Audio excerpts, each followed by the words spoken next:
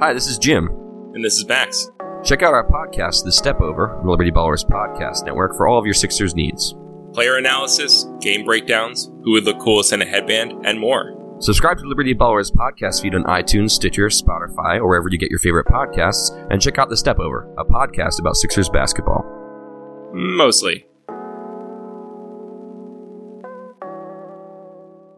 Hey everybody, how you doing? Well, that's good. Welcome to Broad Street Hockey's Ice Sport Radio. That's right, it's our Rest of the League show. My name is Bill Matz. I am your director of fun and games for the evening. We have a jam-packed show for you heading into this roster freeze Wednesday. Just a couple of hours until everyone gets to be home for the holidays. Nobody's going to be traded after midnight tonight. Let's just get right into it. Joining me on the show this week, let's lead it off with the fly-by-yourself, Kelly Hinkle. I missed you guys last week, if I'm being honest. But I got to listen to the show, and that's always fun for me. And it was a very good show. So I'm glad to be I don't back. even remember last week's show. Who could possibly? But it was good, trust me. And from theathletic.com, Charlie O'Connor. I've reached the point where I am just praying to God that nothing happens before this roster freeze. Because I am just like, I am so burnt out at the moment. Charlie wants a nap. I can't do this. I just can't do this anymore. Like, don't trade anybody, guys. You already did enough crazy stuff, Flyers. Don't do anything else. You can do it after the holidays. It's not going to kill you. The Flyers are just quickly killing Charles. They are. What if it's like they trade Michael Raffle? You know, that I still have to do an article on it. Yeah, but it won't have to be like 3,000 words. You Fair. can just do like 250, and that's good. Hey, he had that 21 goal season. We always liked him. He was a good forechecker. Enjoy St. Louis. You know, it shouldn't be that hard. All right, but guys, I realize this is now a regular thing that I say. I know this is Ice Sport, but we have to talk about the Flyers. But they are news again. The Flyers are the news. Carter Hart's first game led off NHL Now on the NHL Network this afternoon. This is more than big news in Philly. This is just big league news. One of the most decorated goalie prospects ever played his first NHL game last night. I just want to ask you guys, because this got brought up somewhere, and I started thinking about it, and couldn't really come up with an answer better than Carter Hart. Is this the biggest, most anticipated rookie premiere for Philadelphia since Eric Lindros? I certainly can't think of one more than this. I think so. I mean, I guess for me personally, I was more excited about Ghost, but that was just because, like, as much as I like Carter Hart, I'm not as attached to him as I was Shane Gostisbehere, because he kind of was like my boy as a prospect for years. Yeah. And I really, really wanted to see him make his debut. But I think on the whole, yeah, Hart has to be the biggest. Because who else would it be, right? This is the guy who's supposed to finally solve the goaltending problem that has been a problem pretty much since Pelle Lindbergh died. I don't really remember there being a lot of hoopla about Gagne or Justin Williams. No, they were just guys. Yeah, Richards and Carter. We had Peter Forsberg at the time, and Claude Giroux. We had Richards and Carter and Danny Briere and all those guys. JVR was kind of the consolation prize because we lost the lottery, even though we only won 22 games. So he stayed at UNH an extra year, and it was, does this guy even care? Blah, blah, blah, and all that stuff about JVR. I was the one saying it. I don't want to make fun of people who did, but they were assholes. You were driving the conversation. Oh, yeah, I was very much. He blocked me on Facebook when I was a freshman in college. Bill.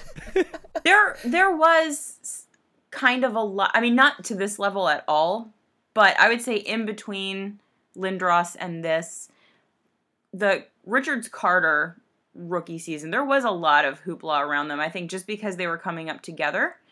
And they won that cup, Calder Cup. I remember there being a lot of, at the time, looking back on it now, very stupid conversations about, would you trade Richards and Carter for Crosby? Because it was, the same time that Crosby was coming up. Yeah, we had our answer for them. Yeah, and it was, so there was some for them, but nothing like this. And I think you're right, it's because he's a goalie. And and forever and ever and ever, whether correct or not, the narrative surrounding this team is they don't have a goalie. So. Yeah. And he's not just a goalie. He is the goal. He's a 3-time WHL goaltender of the year, 2-time CHL goaltender of the year, a silver in World Juniors, a gold in World Juniors. He is Mr. Canada's goalie. Like, there's a chance we have a goalie that's going to play for Canada in the Olympics one day. That's the type of prospect I know this is hyperbolic because he has 60 minutes of NHL action under his belt, but it's almost unprecedented to have this level of success in this resume and this track record at this point. So yeah, it's pretty fun. I'm excited. I'm Me too. real excited, guys. This could be it. This could finally be it. Charlie, you were down there last night, correct? You were at the stadium for the game? I was, indeed. Yeah, that's your job. It's, again, only one game. The feeling in the locker room, the feeling in the building, is it different? Is there... I just felt this sense of relief and this... I don't know. I don't know how to explain it. They look good once every 7 to 10 days, so we have to wait for Thursday. We have to wait for the back-to-backs this weekend. I get it. But for one night, did it just feel different? Yes, 100%. 100%. And that wasn't, I don't think I was something I was inventing because, you know why I don't think it was something I was inventing? Because I don't feel different. Like, I still am just as skeptical of this team as I was before they fired Dave Haxtell, and I don't think that, like, Dave Haxtell was literally Satan incarnate like most of the fan base does. But at the same time, it was blatantly obvious in that arena that the fans did. And they were just like, thank fucking God he's gone. And that was, I mean, even more so than Hart being there. Because Hart being there was great because everybody could get excited about him making saves. But this was primarily the Wicked Witch is dead. That's what the feeling was in the arena. No, Haxtell got fired. Hart came up and they already had jerseys available. And there's Gritty merch finally. I feel like they made up all the money they lost to start this season in one night. I mean, They probably did pretty well. The arena was not packed to the brim like a playoff game. But let me put it this way. It was a hell of a lot more packed than pretty much any other weekday game this season has been. Oh, and I think like a lot of people, I was sitting there looking at ticket prices being like $20 and under for that game. And when it came out that, oh yeah, we don't actually have a plan to fire Dave Haxtell, I wanted to buy a ticket just to be part of the riot. And then it turns out everything was cool. Everything went down, and a bunch of people lucked into, like, really good tickets that were actually hate purchases. But, yeah, so I'm looking at the Flyers, and I'm looking at their situation, and that's all the time we're going to spend on them specifically. I just had to lead it off, because last night was a huge night in franchise history, especially recent history. But I'm just looking at this division now, and I don't think we've done division-by-division updates. I don't know how far we're going to get into that, but I want to talk about the Metro specifically. Guys, I have the standings written out here. What in the hell is the Metropolitan Division? Like, what is it? Are they beating up each other and they're better than the numbers? Are they just all bad except for what? Like, what is this division? It's super crazy that 2 or 3 years ago, this was arguably the most competitive division in the league, and now it's kind of like the most competitive to the bottom, which is weird. Like, I don't know. It's weird. I mean, last year it was really good. Like last year, both the wild cards were from the Metro. So like this is kind of a new development. I think it's just a combination of a few things. Like Washington's about as good as I expected they were going to be. Columbus is about as good as I expected they were going to be. But then you have I would say 2 teams. Most people would say 3 teams that are dramatically underachieving in Pittsburgh, Philadelphia, and New Jersey. I think it's 2 teams. I think it's Pittsburgh and Philadelphia because I think New Jersey is exactly where I expected them to be from a true talent standpoint. But most people would disagree, and they would say they didn't expect New Jersey to be the worst team in the division. I guess I wouldn't say I expected them to be the worst team in the division, but that was more my view of the Rangers and the Islanders than my view of the Devils being good. And then you have the Rangers and the Islanders who, like, it's not as if they're playing amazing, but they're taking advantage of the fact that Philadelphia and Pittsburgh are not playing well. And then there's Carolina, who is just Carolina. They're just what they are. It's crazy. You look at that, because we talked about it a lot, that culture change trade that Carolina and Calgary teamed up to make. And both teams good on paper, and you're like, what's the matter? And they just needed to switch things up. And you look at Calgary and go, oh, yeah, looks like it worked. And we look at Carolina, who it appeared on paper won that trade because at least they got the best player, and in Dougie Hamilton, and they're exactly who they've been. They're the 33 points in 32 games. They are the Carolina Hurricanes that we've all come to know. And I'm looking at the other divisions. Look, Washington 43 points. They are good. We thought they'd be good. Columbus 39 points. They're pretty good. We thought they'd be pretty good. Then the Islanders are a point behind Columbus. That's the one that gets me. Yeah, I don't understand 38 points. Pittsburgh, obviously underachieving, 36 points. This all changes if Pittsburgh turns out to be doing what I kind of think they're doing and just treating the first half of the season like the basketball regular season and just going, we don't need to play until January or February. It's a waste of time. We know what we can do in the playoffs. And then the Rangers, 35, Carolina, 33, Philly, 30, New Jersey, 29. The Atlantic has 5 teams with 39-plus points, as does the Pacific. Central, 3 teams with 39. Columbus and Washington, the only team. It's just this. Philly and New Jersey are terrible, and they are by no means out of it. Yeah, it's pretty wild. Maybe New Jersey is, but the Flyers are a point up on them, and I would not be shocked at all if they were to at least get into a wild card position. Yeah, Carolina is so funny because you kind of wondered if their weird inability to score goals was the result of Peters' system. That Bill Peters was basically, as much as any coach can, was like coaching Corsi. That he was generating all these shot attempts, but they were hollow shot attempts. They were distant shots that weren't preceded by passes that made the shots dangerous. And it wasn't the player's fault. It was the coach for basically having them play a style that wasn't conducive to scoring goals. Well, Bill Peters goes to Calgary. You give him high-end scorers, and lo and behold, they're still scoring a lot of goals. And then Rod Brind'Amour, a new coach, comes in, makes some tweaks to the system, and Carolina still can't score goals. So it's just, I guess they're just a team that just has a bunch of forwards who can do a lot of good things, except actually put the puck in the net. I guess that's the problem. I think there's a hex on them, actually, because it doesn't make any sense. I feel like every year we hear that this is the year Carolina's going to be good, and then they never are. It doesn't make any sense. Yeah, I feel like they're the Roman Josi in that they were underrated so long that they're now so overrated. It's now people are, they were the sexy pick for 3 years and now everyone hates them. But I'll tell you, I think it's a real interesting strategy to have a team that can't score goals and then move your best goal scorer. I think that's a real interesting strategy for them. And we're looking at this Islanders team who now has this freaking Islanders team. I'm waiting for the bottom to drop out. Charlie keeps telling me it's going to. When, Charlie? When? I mean, I don't know. Maybe they'll be the Devils this year where they're good all year, and then next year the whole floor falls over. They suck. They're a bad team. But, I mean, I said from the start that I thought that Barry Trotz was going to make them okay, better than they should be, because he was going to institute structure into the team, and he is.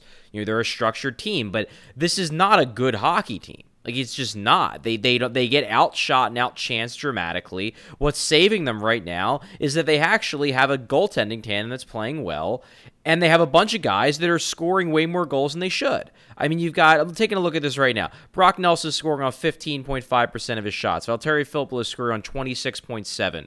Casey Cizikas is scoring on 22.2%. They have a bunch of guys who are just...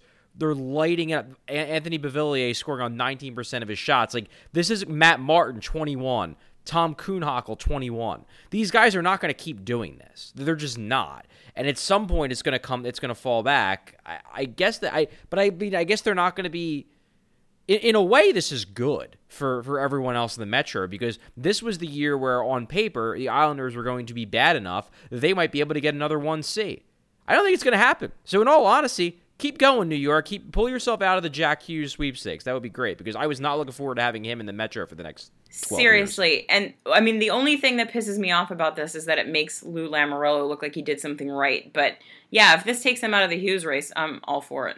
I mean, what he did right is hire Barry Trotz. Yeah, and exactly. I will say, thinking about what's going on with the Islanders, this is where I was trying to go with this when I lost my train of thought earlier. Maybe Carolina should have hired this guy because they seem to be accomplishing what Carolina struggles so hard to do. And to Charlie's point that this isn't a good team, they're just playing over their heads in a bad division. While they are a point out of second in the Metro, they'd be in sixth in the Atlantic or Pacific. That's just the reality of the situation here.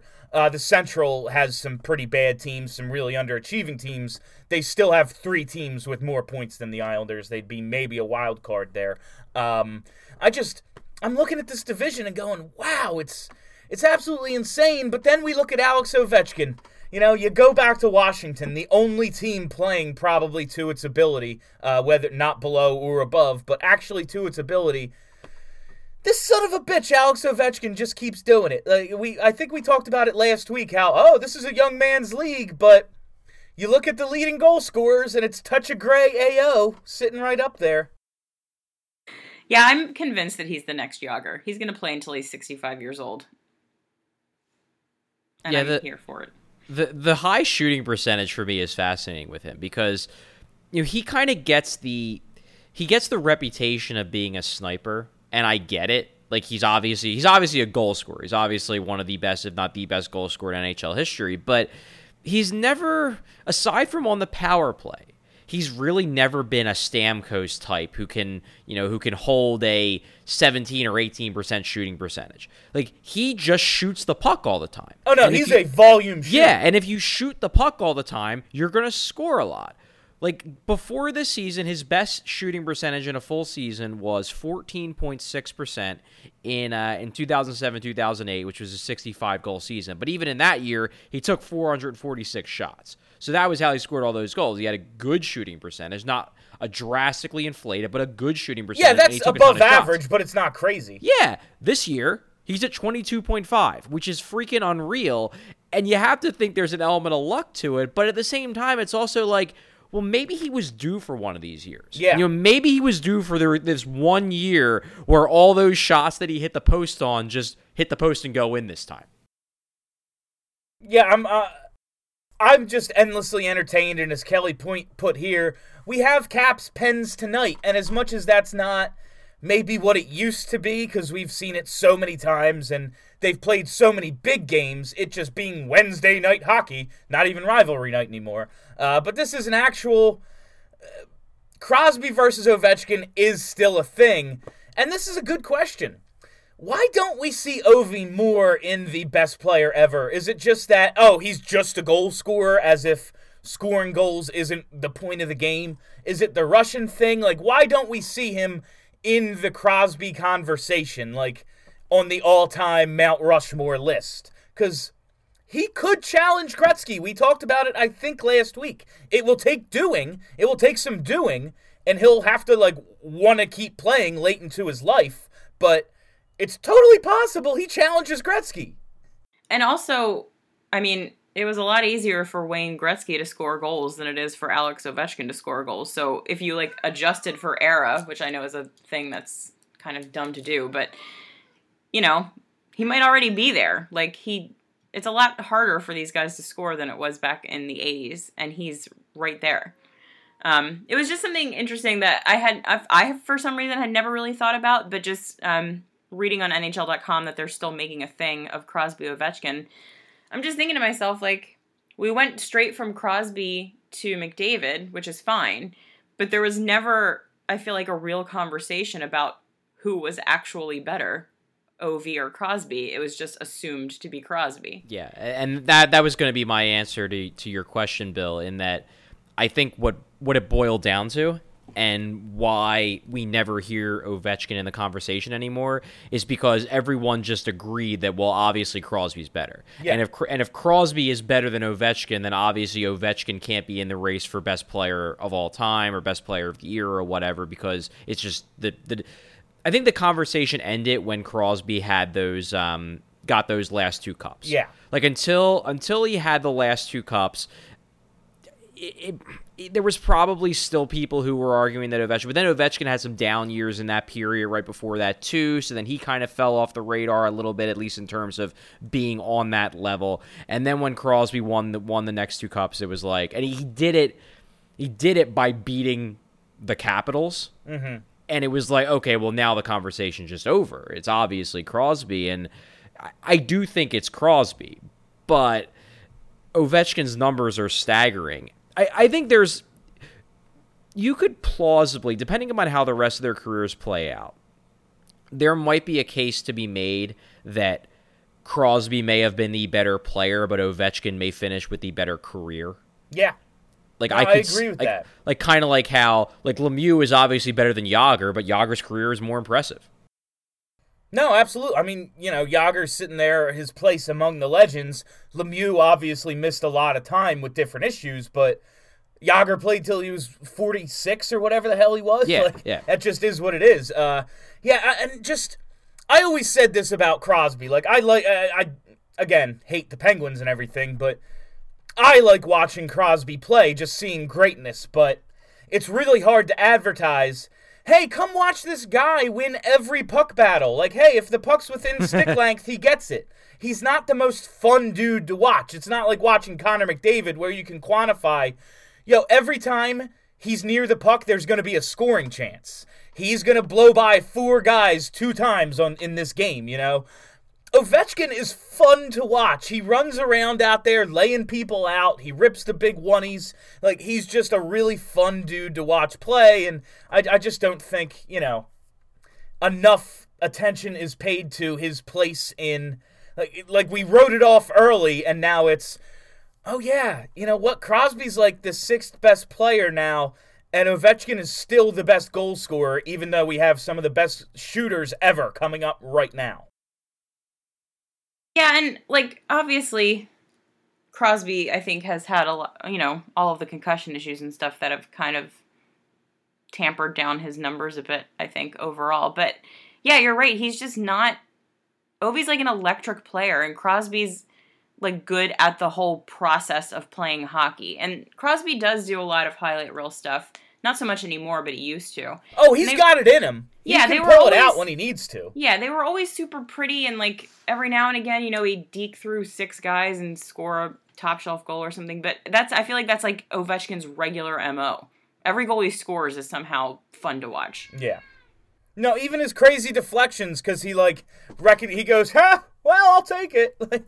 Yeah, when you shoot 900 times a season, you're gonna get a few of those. I'm gonna move on to the Pens for just a second. Because, Kelly, you put here, speaking of the Pens, they're still bad, and that's fun. Matt Murray is back, and he's still not doing well. There's some sort of goalie controversy brewing there. But I think the biggest story here, former Pittsburgh Penguins winger Pascal Dupuis suggested on a French-Canadian television broadcast on Tuesday night that the team's problems stem from a disconnect between coach Mike Sullivan and star players Evgeny Malkin and Phil Kessel. And I gotta tell you, as somebody who's the fan of a team looking for a new head coach, I couldn't be happier to hear this. I was just gonna say, a couple of things. Number 1, stop giving people a peek behind the curtain at my extremely professional outlines. And number 2, please fire him before the end of this season so that we can swoop in and take him. Because I would love that. Can you fire a back-to-back Stanley Cup winning coach within 2 years of winning those cups? No, you can if you're an idiot. But I would be utterly blown away if they were to fire Sullivan. It just doesn't make any sense to me. And, okay, I totally buy that there's a disconnect between Sullivan and Kessel. 100%. I've heard that from too many people that they're not particularly fond of each other. Kessel gets frustrated with Sullivan. I buy that. The thing is that's kind of the price of admission with Kessel. He's kind of going to complain about stuff, and coaches aren't going to love him, but he's going to score 30-plus goals a year, and he's going to be an impact player, and you just kind of deal with it. The Malkin stuff is interesting. This is the first I've heard of there being a disconnect between Malkin and Sullivan. And the fascinating question here is, obviously Evgeny Malkin is still an amazing hockey player. He's not in his prime anymore. He's still an amazing hockey player. But, I'd be intrigued. Like, if you have to choose between Mike Sullivan and Evgeny Malkin, that's a really interesting question of who you would choose. Because, like, Malkin, he's past his prime, but he's still awesome. Sullivan has won 2 Stanley Cups in only a few years of actually coaching in the NHL. So you could theoretically make the case that Sullivan could be our coach for the next 20 years. Why are we going to give up on him because Evgeny Malkin just doesn't like him? And I'm not saying this is the case. That's what the report says. You could also make the case that Evgeny Malkin is still one of the top 10 best players in hockey, and if he says he doesn't like the coach anymore, you fire the coach and get a new guy.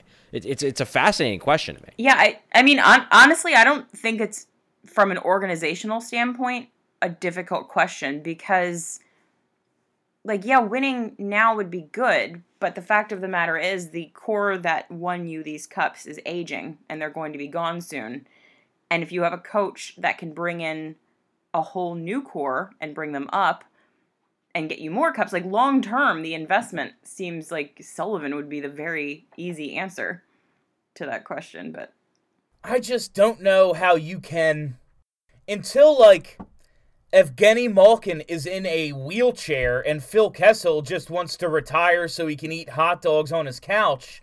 Like, I don't know how you break this thing up, because these guys, while they are aging, and I'll throw Crosby and I'll throw Letang in that group as well, while they aren't maybe what they were even a couple of years ago, I don't want to play that team in a playoff series. Like, if they get it going a little bit, I don't want to run into Sidney Crosby and the Pittsburgh Penguins in a playoff series. I don't know how you turn your back on an all-time core, even if it is, if we double down on this, the end is going to be, real shitty. But every time the Penguins have a shitty end, they get a golden parachute and get a whole new crop of generational stars. It's a fair point. So why not? I just, I would double down if I was them. I'd consider moving on from the coach, but I'd if I'm like the general manager there, I'd just go suck it up, boys. I mean, seriously. Yeah. And this is, the quotes, Mike Sullivan's quotes about Dupuis were, he was annoyed and he said, like, kind of disappointed, and you could tell he was very agitated, but his quotes on Malkin and Kessel, all I can tell you is that my relationship with Gino and Phil has been the same since I've been here. We all go through ups and downs and challenges throughout the course of a season. I think that's part of coaching. That's part of being part of a team. That's just part of the process. No one has more respect for those guys than me. I believe there's a mutual respect that exists among us. That's just part of the process and us working through challenges. Certainly, on his part, I thought it was pretty irresponsible, his part being Dupuis. So it's just a wild, I like them having problems. Oh, it's great. It brings me a lot of joy. My God, to have, I guess no matter what, familiarity breeds contempt. Like, Malkin and Crosby probably don't hang out in the offseason, They've just, all right, we work together, buddy, Yeah. No, I mean, probably. I can't speak to Crosby's friendship. I get the impression that Crosby tends to enjoy hanging out with players that are significantly worse than him. Cough Andrew McDonald. And maybe it's a confidence boost. I don't know. They're from the same place. Yeah, like, no wonder he got all that time to develop all those skills. He had all the room in the world playing pond hockey out there. Like, he's coming in full speed, and Andrew McDonald's just laying on his belly. Like, no shit, he had all the time to develop these moves. Unbelievable. Yeah. All right, so we can talk some offer sheets here, because I know it's a constant thing we bring up, because I love the chaos, and the offer sheet is the ultimate chaos. You get this week of trying to figure out if the team's going to match the offer sheet, and it's like you're poaching a player, and it's kind of this unwritten rule you don't do it, but the Flyers seem to love it, so it's fun. And this summer, there are some real big RFAs. Marner, Matthews, Laine, Kyle Connor, Mikko Rantanen, Matthew Tkachuk, Brock Besser, Braden Point. If there was ever going to be offer sheets, you would think that this is the summer.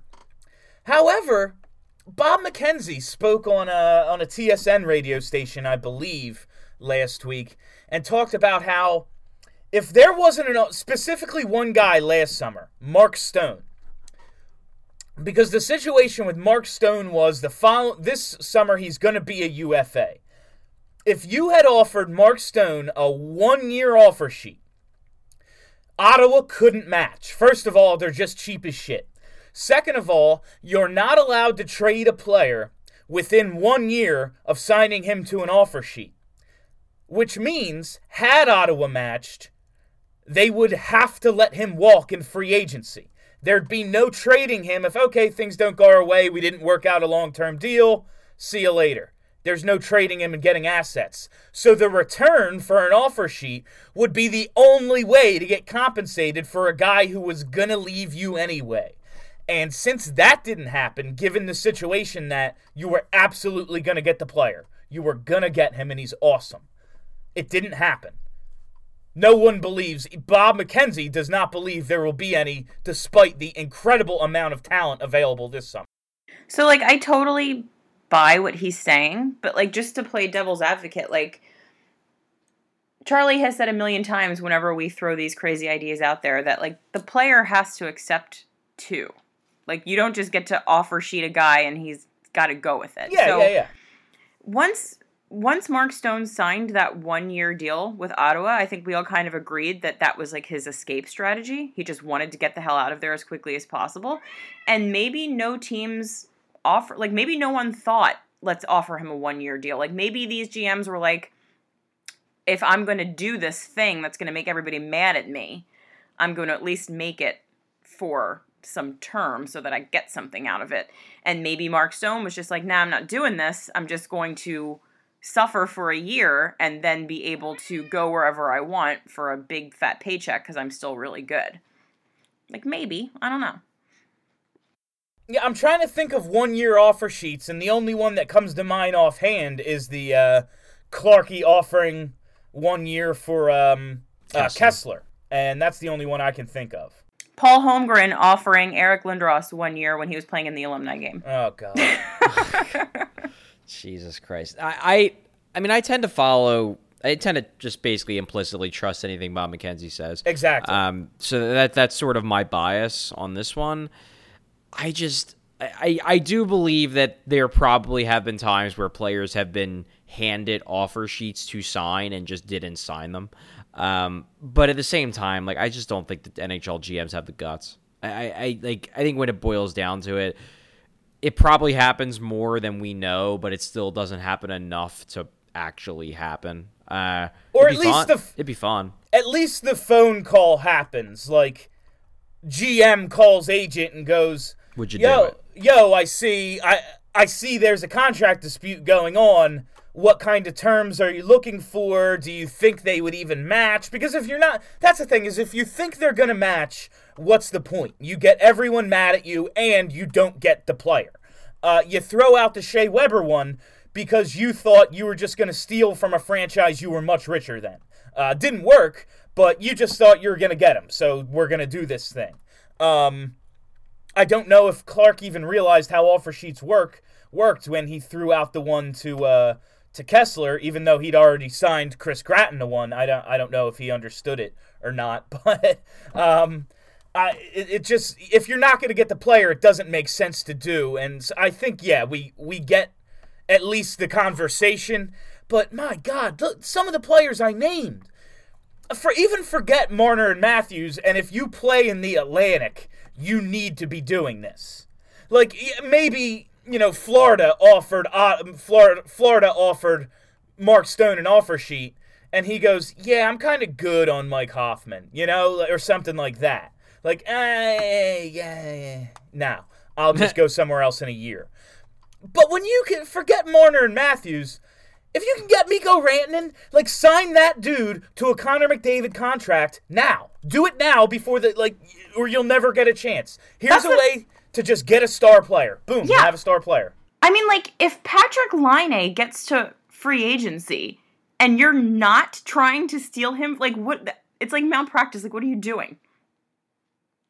I mean, I know they're not going to do it, obviously, because Bob McKenzie says they're not going to do it, and because we know they're not going to do it because they're boring, but I don't know why they don't. I don't know why they can't do anything fun ever. Like, Braden Point, there is a team, it's not even hypothetical cap trouble like Toronto's going to run into. Tampa Bay has no cap space. You can steal Braden Point. You will get him. At a certain point, there's a number they can't reach. Go get him. I'm yelling at you right now, Chuck. Not Charlie on the show, Chuck Chaz. Fletcher. Chaz. Please, get on the phone. Like, I know it's not going to happen. We all know it's not going to happen. But I'm going to keep talking about it because it's asinine that it won't. You're limiting your options. You're just saying, yeah, these players are available, but we don't want to step on anyone's toes, so they're not really. It's freaking stupid. Yeah. So this Patrick Berglund situation. I'm obsessed with this now, by the way. This is my favorite The Buffalo thing. Sabres have placed suspended forward Patrick Berglund on unconditional waivers for the purpose of terminating his contract. He just stopped showing up. It's pretty interesting. Apparently, he got sent to Buffalo from St. Louis as part of the Ryan O'Reilly trade. And allegedly, Berglund had a 20-team no-trade list, but there was some kind of issue with his agent turning it in on time. Like, he had to have it in on June 20th or June 30th or something. And he just didn't get it in on time. And he has zero interest in playing in or for Buffalo. Just doesn't want to be there. And he's just stopped showing up.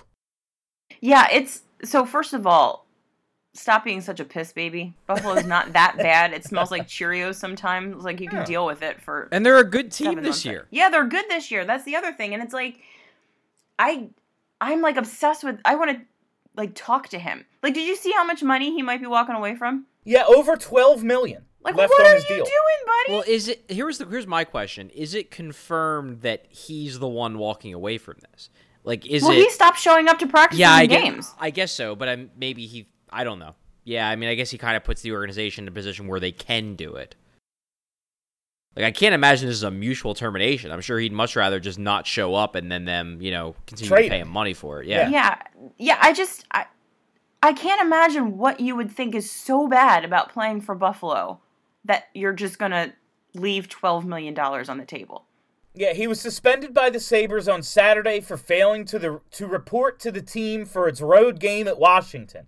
So he was just like, yeah, I ain't coming. He's missed the team's past 5 games, including 2 last week when the coach said Berglund was sidelined by an illness. But when you put all this together, you kind of go, he doesn't want to be there at all. Here's my thing, because I'm looking at, what's the matter with the Blues? Because they're another team that spent a bunch of money and went out and got a bunch of guys, tried to win now, and they traded Berglund. But he's a 30-point player, and he got a no trade. Why? Like, what? Oh, because NHL GMs are idiots. Like, what kind of GM is... No, like, when I'm looking at what's the matter with the Blues, I'm like, they have all these good players. Why aren't they good?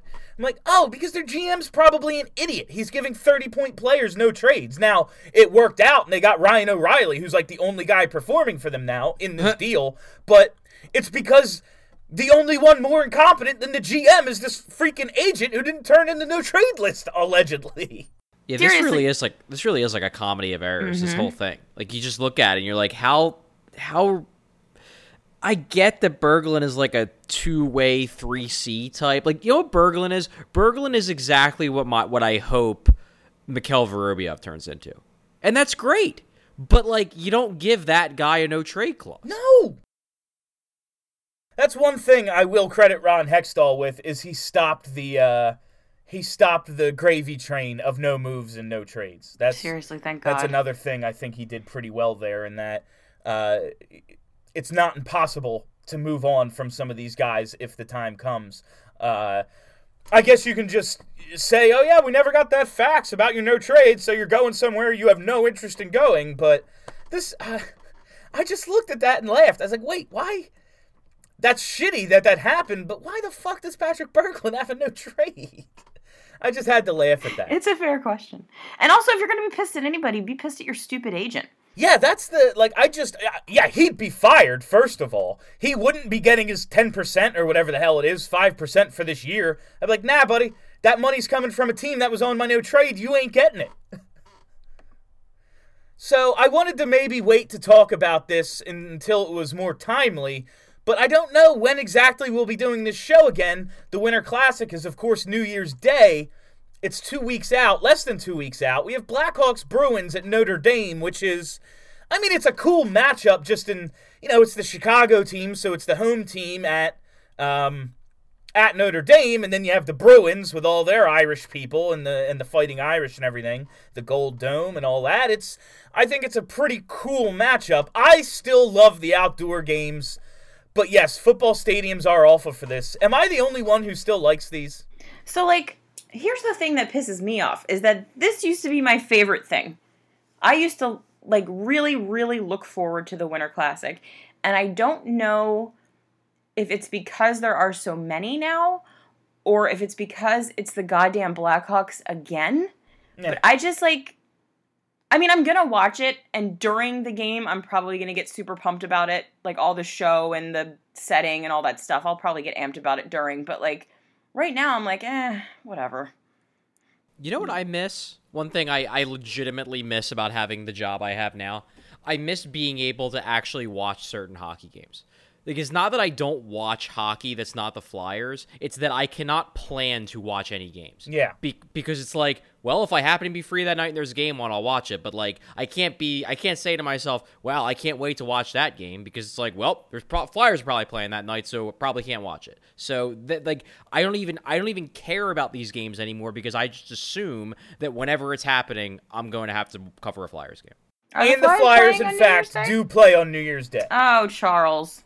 It's at night, so you'll probably be able to watch this if you want, but they do play on New Year's Day. It's a hell of a game. New Year's in Nashville. If you want to take a trip, that's the one. That's right. Yeah. God, I wanted to do that so badly. Everyone listening to this should do that trip.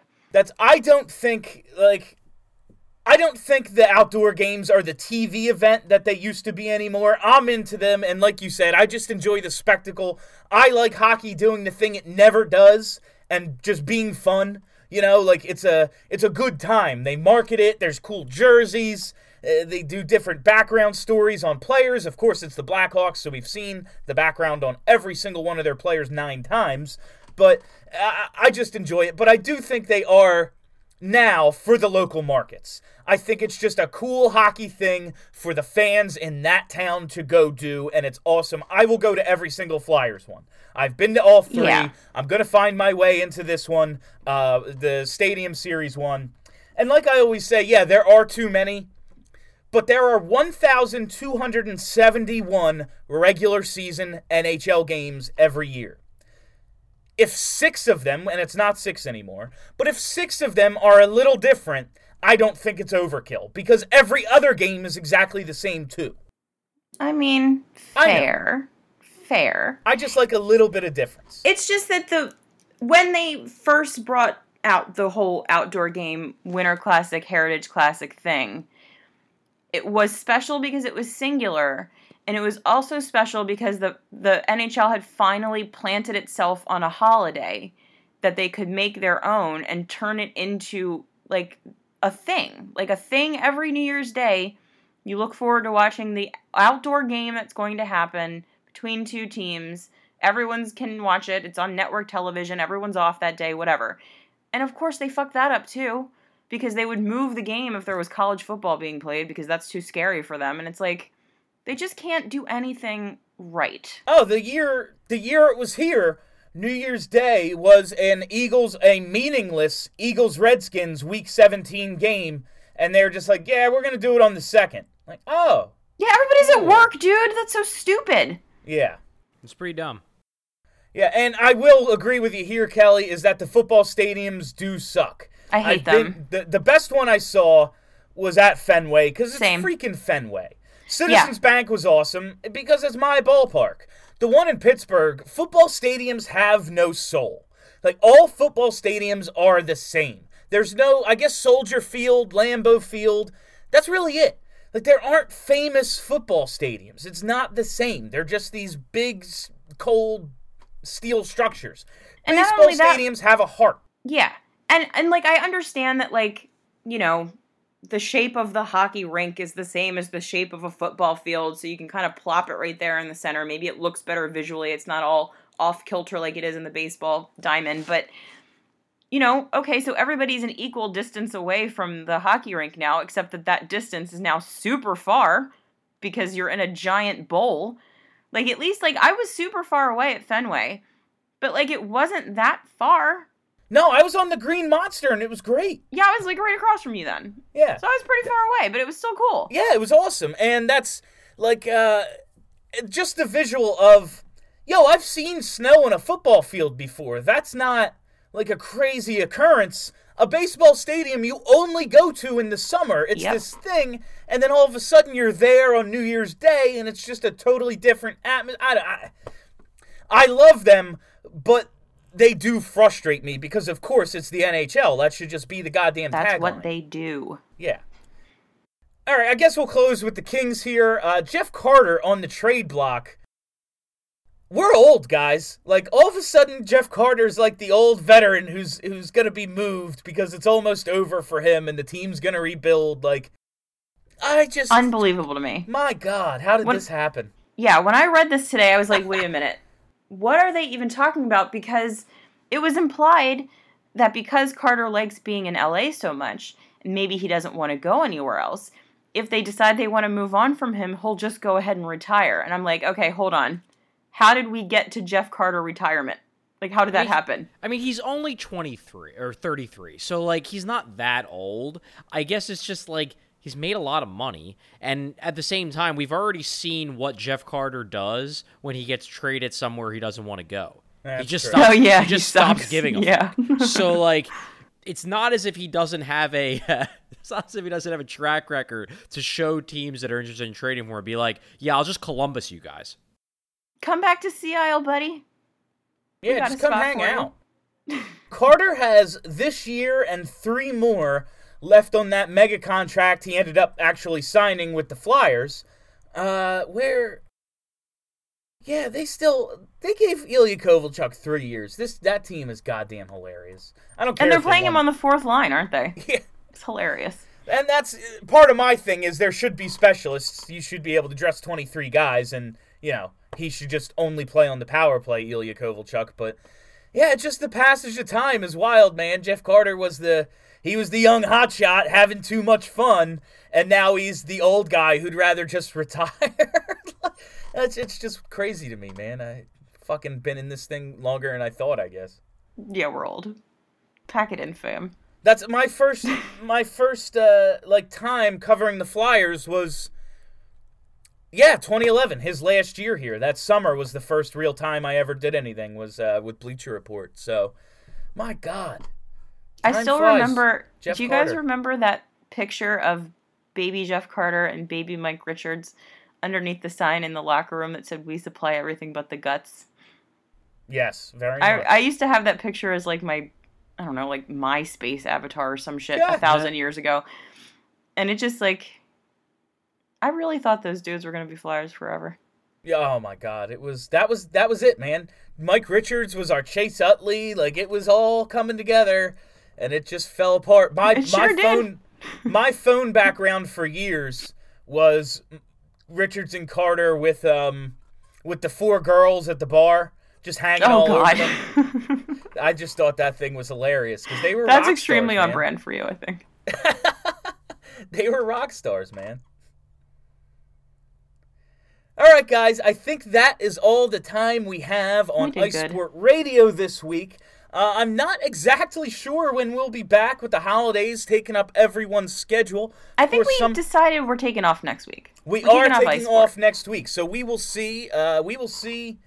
When we pick back up with New Year's and everything, because that is also on a Monday, and it's throwing off our whole BSH radio recording schedule, but you don't need all that information. Just a happy holidays, Merry Christmas. If we don't see a Happy New Year from me and Kelly and Charlie and Steph and everybody over at Broad Street Hockey, thanks for hanging with us all this time. We couldn't be here without all you, so Merry Christmas and Happy Holidays. Thanks a lot. Thanks for listening. Please subscribe and rate us, and come to our Festivus party. Yay! Sunday the 23rd, this coming Sunday at Tavern on Broad. We will be there. Well, Charlie won't because he's got a job. he covers the team professionally. He doesn't just use it as an excuse to get drinks at the bar. Be nice, though. Yeah, it would be. I'm done. Thanks. Come out to our party, Tavern on Broad, Sunday. It's going to be a good time. We're going to be at the game Thursday night, Authentic Fan Night. We're going to be at the Ed Snyder Youth Hockey Foundation table. Come and say hello. Have a great week, everybody. Hey guys, this is John Stolnis from The Good Fight and the Phillies podcast, Hittin' Season, where I talk to Phillies beat writers, broadcasters, and fellow Good Fight bloggers, as well as national baseball writers, and the occasional interview with Matt Klentak and Gabe Kapler. Also, you'll get Continued Success, a Phils podcast hosted by Justin Klugh and Liz Rocher, covering all things Phillies, and The Dirty Inning, a hilarious podcast hosted by Justin and Trevor Strunk, looking at the very worst innings in Phillies history. Make sure you are subscribed to The Good Fight podcast feed.